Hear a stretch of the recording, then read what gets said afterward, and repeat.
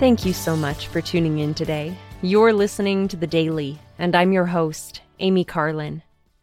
This week, I was reminded of the hymn, "Come Ye Children of the Lord."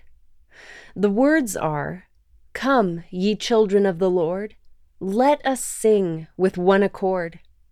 Let us raise a joyful strain to our Lord, who soon will reign on this earth, when it shall be cleansed from all iniquity, when all men from sin will cease, and will live in love and peace.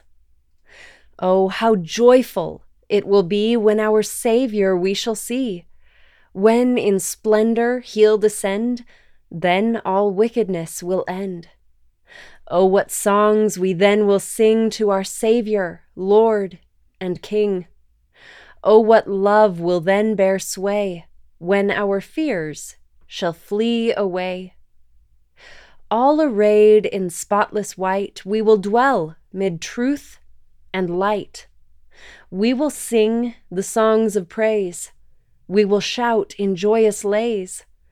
Earth shall then be cleansed from sin. Every living thing therein shall in love and beauty dwell. Then with joy each heart will swell. This hymn reminds me that we should be united in one accord. It also reminds me that we need to keep our focus on the Lord, which is how we can find unity, love, and peace. If we endure to the end, we will see the Savior when he comes again. And if we have lived as he would have us live, we may see that we are like him. A great multitude, clothed with white robes, will praise the Lord.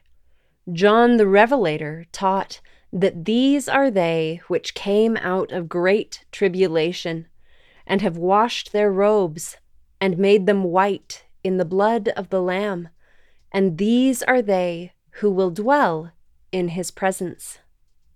The earth and all its inhabitants will receive glory and be cleansed from sin, and all will sing songs of everlasting joy, day and night, forever and ever, when the Savior reigns personally upon the earth. Thank you again for listening today. The Daily is brought to you by The Church of Jesus Christ of Latter-day Saints.